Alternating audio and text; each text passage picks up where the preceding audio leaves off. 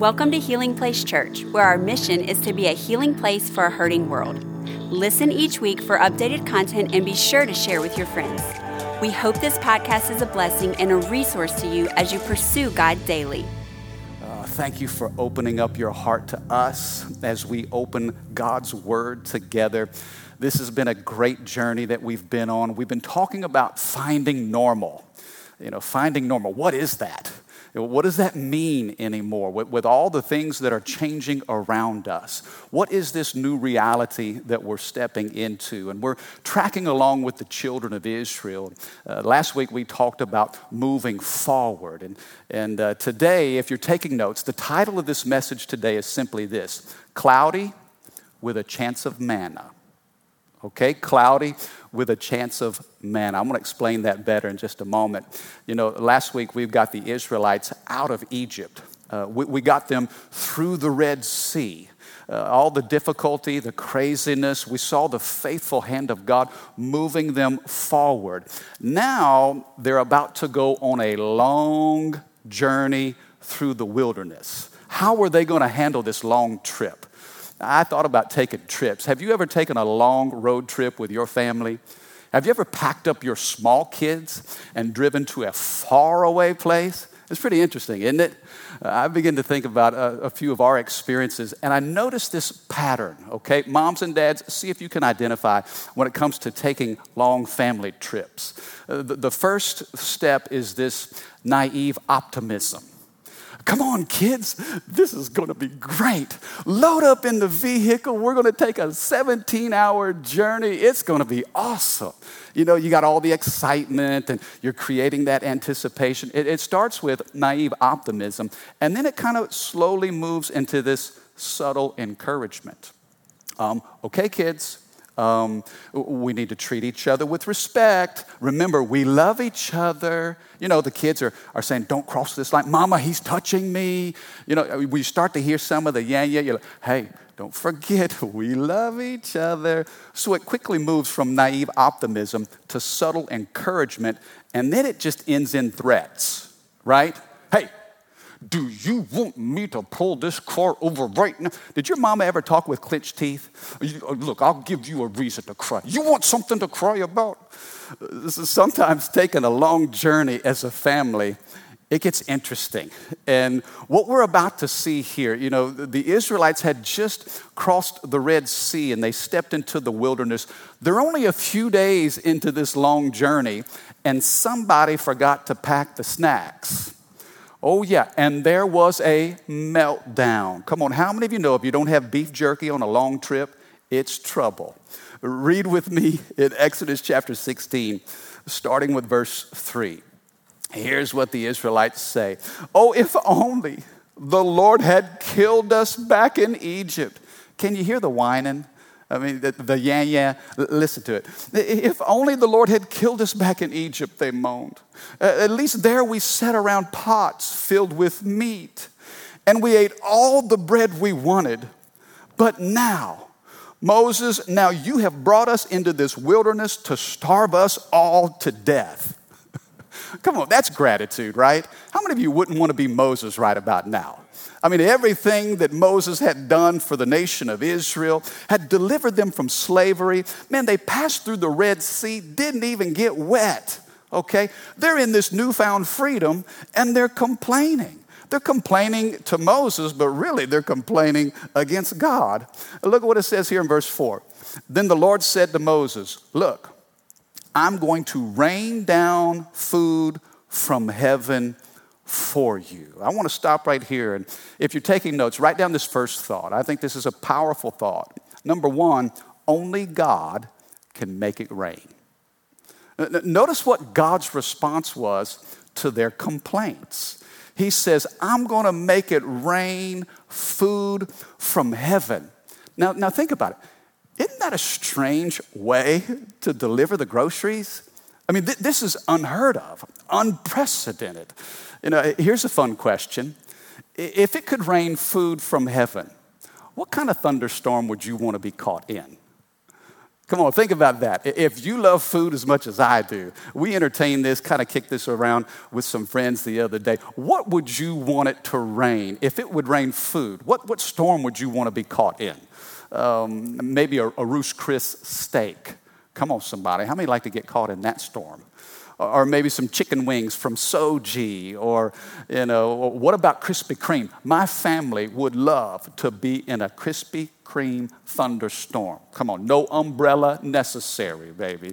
I would love to be in a storm with waffle fries, drizzled with a little Polynesian sauce. I mean, it's crazy to think how God made a promise to them saying, I'm going to rain down food from heaven. It made me think about that kids movie. It was put out several years ago called Cloudy with a Chance of Meatballs. Have you seen that? We're in this little kids animation movie. It literally rains down food from heaven. Here is the original. This is God saying, listen, it's cloudy with a chance of manna. Now here's what's interesting. Cloudy. The Bible says that in the Israelites' journey, they were led by a cloud. A cloud would literally guide them through this wilderness region. And now God is promising to rain down manna from heaven. Wow. I mean, it was a cloud that led them and manna that fed them. You see the faithfulness of God in his sovereign design. He knew exactly what he was going to do. The children of Israel didn't understand it. They weren't prepared for it. And all they knew to do was to complain. They complained against Moses. And they immediately think about how good they had it in the past. And God hears their complaints and he says, I'm going to give you food from heaven. We know the name of that food is called manna. Now, literally, the word manna in the Hebrew is literally this. What? What is it? They look at this food that's been laid out in front of them, and they don't know what to do with it. They've never seen it before. Here, I think, is a powerful thought because God is providing for them, and this is not by natural means. This is by supernatural means. These are the people of God. And they are dependent on God for their survival.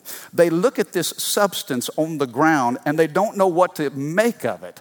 They say, what is it? And so that's where we get the translated word manna. I want you to know this. God can provide for you in the most creative ways. God can bring something to you in unexpected ways, ways that you haven't thought of, ways that you haven't prepared for. But the sovereignty of God to care for us as his people, he says, I'm going to take care of you. They didn't understand it. They didn't recognize it. They said, what is it? You know, God will find a way to get it to you. And it may come to you in ways that you don't recognize. I think this is so important because I know that over the last several months, in fact, as of this recording, statistically, there are 26 million Americans who have filed for unemployment. That's roughly 1 out of 6 American workers who no longer have a job. It's like their stream of income has dried up and they wonder, Lord, will it ever rain again? You see, God can make it rain. And when you trust God, he can bring provision to you in ways that you never even thought of.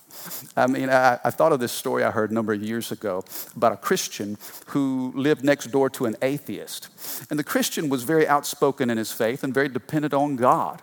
And the atheist loved to make fun of him and tried to declare, there is no God. One day the Christian walked out on his front doorstep and he said, Lord, I need food. And I pray that you would provide for me. Well, the atheist shouted at him, there is no God. The next day, the Christian went out on his front porch and he saw bags of groceries.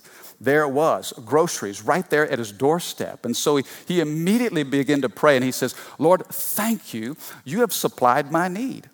Well, the atheist was hiding in the bushes and he jumped out immediately. He said, ha, ha, ha, ha. See, that wasn't God that did it. I bought those groceries. I put those groceries at your doorstep. That was me. There is no God.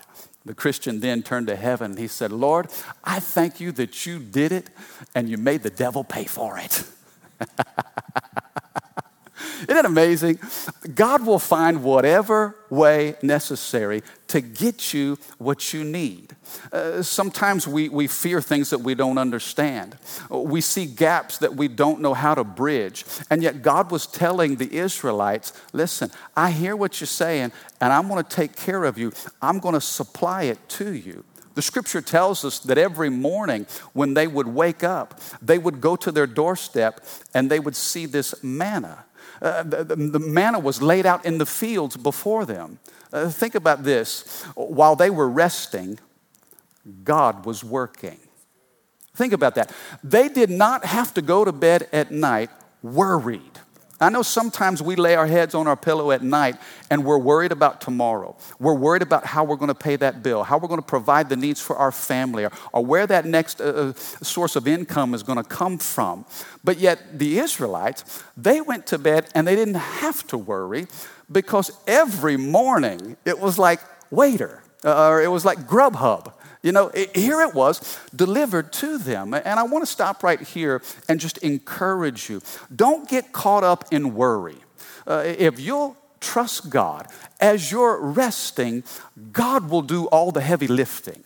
Now, I'm not saying to be lazy. I'm not saying, well, you just kick back and, of course we take responsibility and we do our part.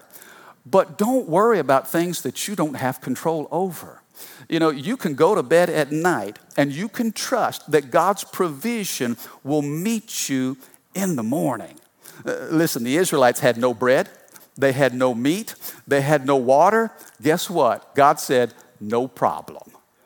I love that about God. I think God enjoys stacking the odds against himself so that when the supernatural happens, nobody can take credit for it but God.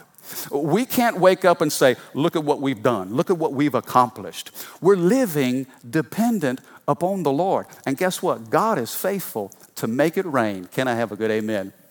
You see, God doesn't just get us out of Egypt, but he will lead us through the wilderness. God wasn't just good enough to get them out of bondage, but he was so good, he's saying, I'm going to faithfully sustain you even in the wilderness. For them, it's not just escape, it's endurance.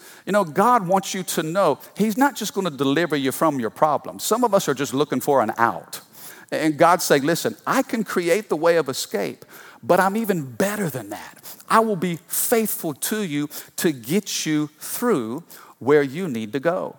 See, the Israelites complained, and God said, I'll rain down food from heaven. Look at the next verse. Look at the last half of verse 4. The Bible says each day the people can go out and pick up as much food as they need for that day. God says, I will test them in this to see whether or not they will follow my instructions. On the sixth day, they will gather food, and when they prepare it, there will be twice as much as usual. The second thought I want to give you in this is this. Number 2, your faith is going to be tested. God was arranging this. Now, the faithfulness of God, he guaranteed provision, but he also allowed them to be tested. Some of you are feeling the test right now. You sense the pressure that sometimes a test can create. God was testing the Israelites here. And you know what? A loving father will arrange a certain series of tests for us as well. If you think about it, testing is God's method of promotion. Have you ever prayed, Lord, bring me to a new level? God, I'm just believing that I'm going to come up higher. Lord, I pray for promotion. I pray for advancement. God, I'm just believing you're going to enlarge my territory. Have you ever prayed those prayers? Well, how is God going to get you from where you are to that new level of faith? He's going to test you. And a loving father will create a series of tests to prepare us for that next season. I can remember a time in my life where I just felt like God was always dealing with me. You ever felt like that? I remember thinking, well, God, why don't you deal with him? God, why don't you do something about her? Lord, why are you always dealing with me? Why are you messing with me? God, fix her, change him. They got a lot of work and I remember just kind of pouring my heart out to God, and I felt in my spirit, God said, Mike, you've asked me for some big things. Do you want them or not? You see, God will test us to prepare us and to get us ready. The Israelites were being tested because there was a promised land that he was trying to get them ready for. Come on, can somebody say amen? Oh, this is so good. Our faith is going to be tested. Now, I don't know if you've taken tests, and sometimes your teacher will allow you to bring in a little cheat sheet. Have you ever had that happen? They'd say, okay, take this little 3x5 index card and write down as much information as you can on that card, and that will be the only thing that you can bring with you to the test. And remember how you'd write as small as you could, and you'd cover that thing on the front and back and all the information on that little cheat sheet? Let me give you a cheat sheet, okay? 3 things. If you're being tested right now in this pandemic, and maybe you're feeling pressure financially, maybe you're feeling stress from just isolation, or maybe you've battled sickness in your body, or maybe you're feeling frustration based on where things are. Here's a cheat sheet that's going to help you, okay? 3 quick things. First of all, gratitude. Gratitude.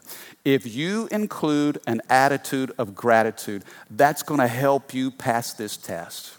I'm going to tell you this. It's hard to be hateful when you're grateful. Come on, can I have a good amen? You know, the Israelites were slipping in gratitude, and so they just got mean.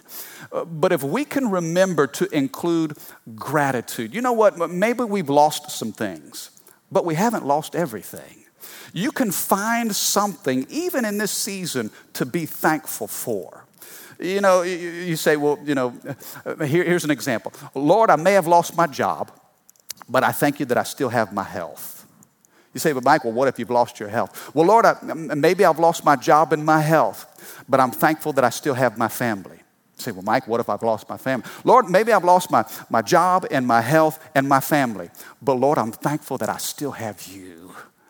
You see, if you have Jesus, then Jesus can restore your job. He can restore your health. He can restore your family. We need to include gratitude in this time of testing. You see, grateful people can find a blessing, they can create a blessing, and they can enlarge a blessing. There's something to be said for the people of God when they're tested to focus on what they have and not complain over what they've lost. And I think this would have helped the children of Israel. If they would have been more grateful, the journey would have been way more pleasant. The second thing on this little cheat sheet is this: not only gratitude, but obedience. Obedience. You know, there's a reason why God has given us this book. You know, it's not just a book of history, but he's given us his word to instruct us. And what I've discovered is this: if you'll obey God, your life will be blessed. But if you live selfishly, your life will be a mess. And I want to challenge us as God's people to get in the book, to make a commitment to his word and say, Lord, I'm just going to do what you've said. I don't understand everything. I may not always feel like it, but Lord, if you've given me this instruction, I'm going to obey it. I'm going to walk in it. You see, we have to be convinced that this book is the authority. This scripture is God's authority. If you're not convinced that the Bible is God's authority, then you're going to be a slave to whatever sounds good. And let me tell you, there's a lot of stuff out there that may sound good. It may feel good, but it's not God. We've got to be focused on the Lord and his word. And if we make a commitment, first of all, Lord, I'm going to be grateful. I'm going to find something to be thankful for. And then I'm going to make a commitment to do your word. Obedience is the pathway to blessing. And then the last thing on this little cheat sheet is simply this: trust. Trust. Gratitude, obedience, and trust. You know, you don't have to understand everything to trust him.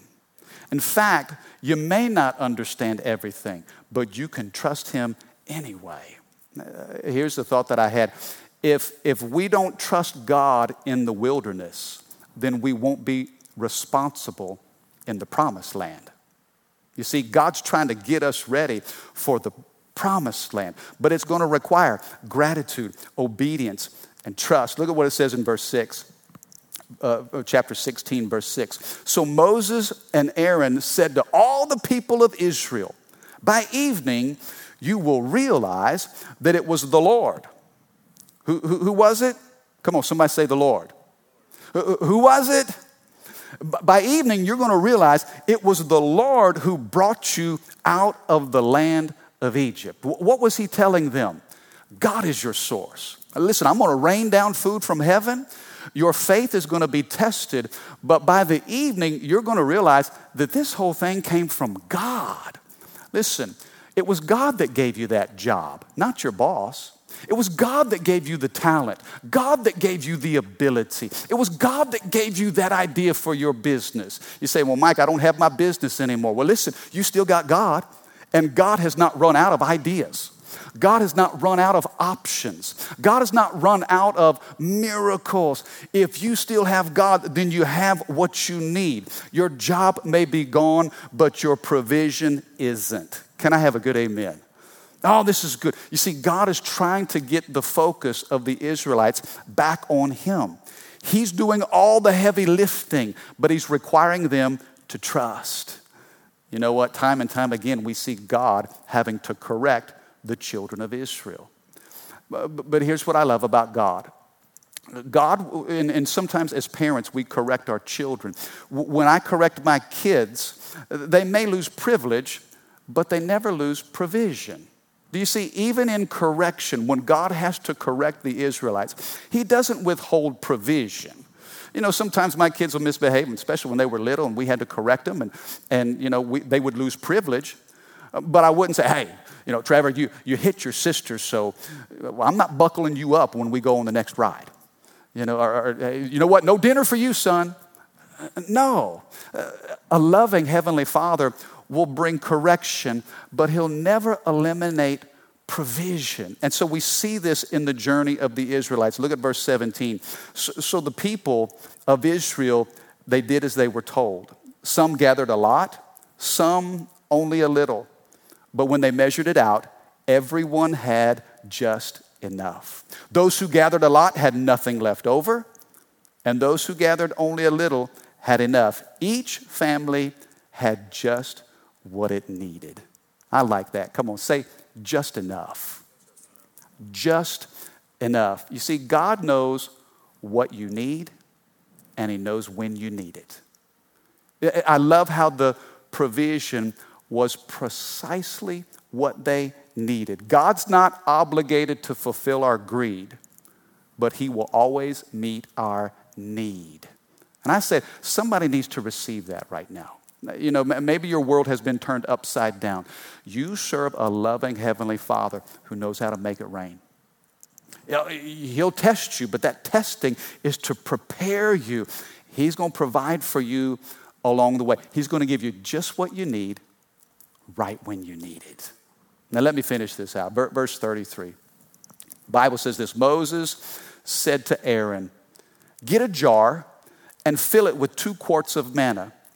Then put it in a sacred place before the Lord to preserve it for all future generations. Now circle that phrase in your Bible. No, we're going to talk about that. He says, I want you to get a jar and put some manna in it so it will be preserved for all future generations. Aaron did just as the Lord had commanded Moses. He eventually placed it in the Ark of the Covenant, in front of the stone tablets inscribed with the terms of the covenant. Verse 35. So the people of Israel ate manna for 40 years until they arrived at the land where they would settle. They ate manna until they came to the border of the land of Canaan. You see, this is a powerful picture here. I love this final thought in this chapter of provision. Because in the wilderness, the Israelites, they had manna and they had Moses. But in the promised land, they wouldn't have either. Moses wouldn't go over, and guess what? There would be no more manna. They would have to plow the ground and cultivate their own crops. You see, sometimes stepping into a promise creates work. but God faithfully guided them throughout this wilderness journey. Here's the thought, and the last thing I want to give you is really in the form of a question, okay?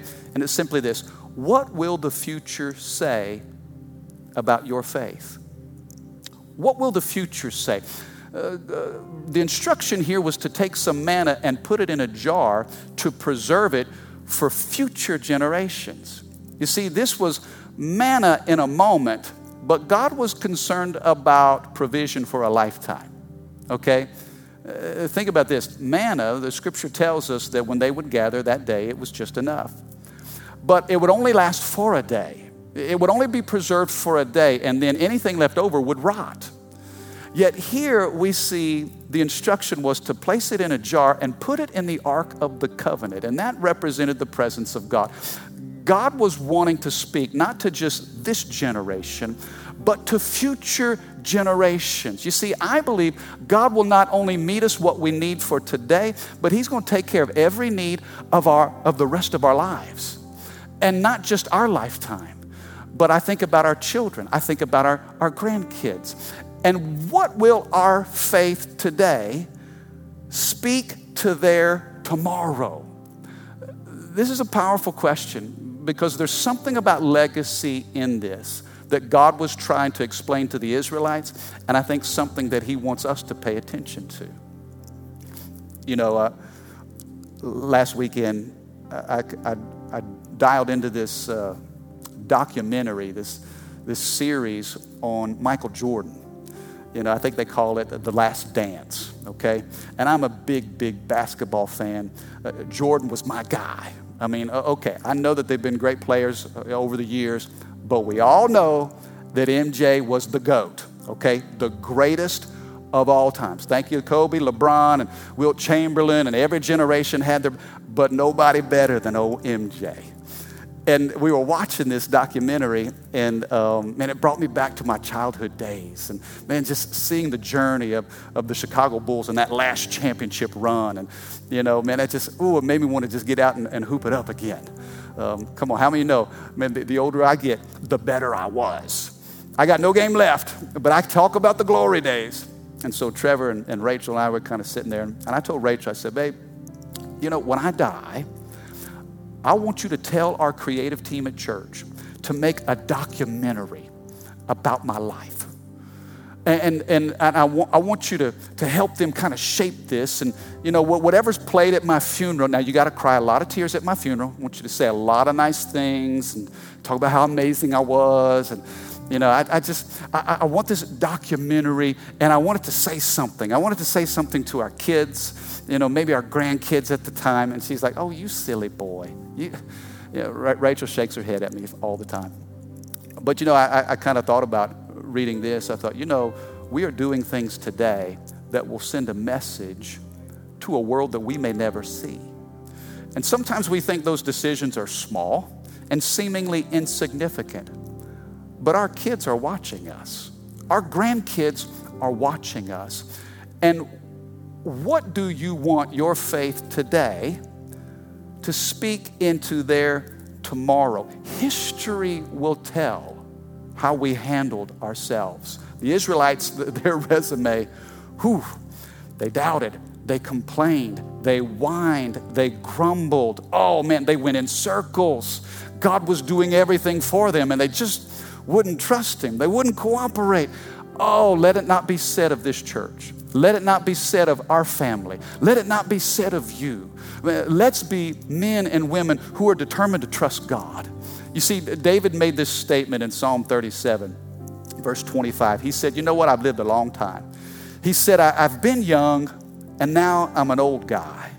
But I tell you this, in all my years, I've never seen the righteous forsaken or God's descendants begging for bread. There it is. There's the word bread. Same word used in Exodus chapter 16. It's the same message. David said, take it from my experience. Those who walk with the Lord will always be cared for. You won't have to beg for this stuff. Listen, it may be cloudy, but guess what? That cloud will lead you. Cloudy with a chance of manna. That manna will feed you. Not just for a moment, but for the rest of your days. And may his provision not only speak of his faithfulness to us, but may it also be a promise to our kids and to our grandkids. What will history say of the pandemic of 2020? I pray that it'll always speak to the faithfulness of God and a people who are committed to trust him. Amen. Thank you for listening. Take a moment and subscribe so you can become a part of the community here and stay up to date with what is happening at Healing Place Church. For more information about HPC, visit healingplacechurch.org.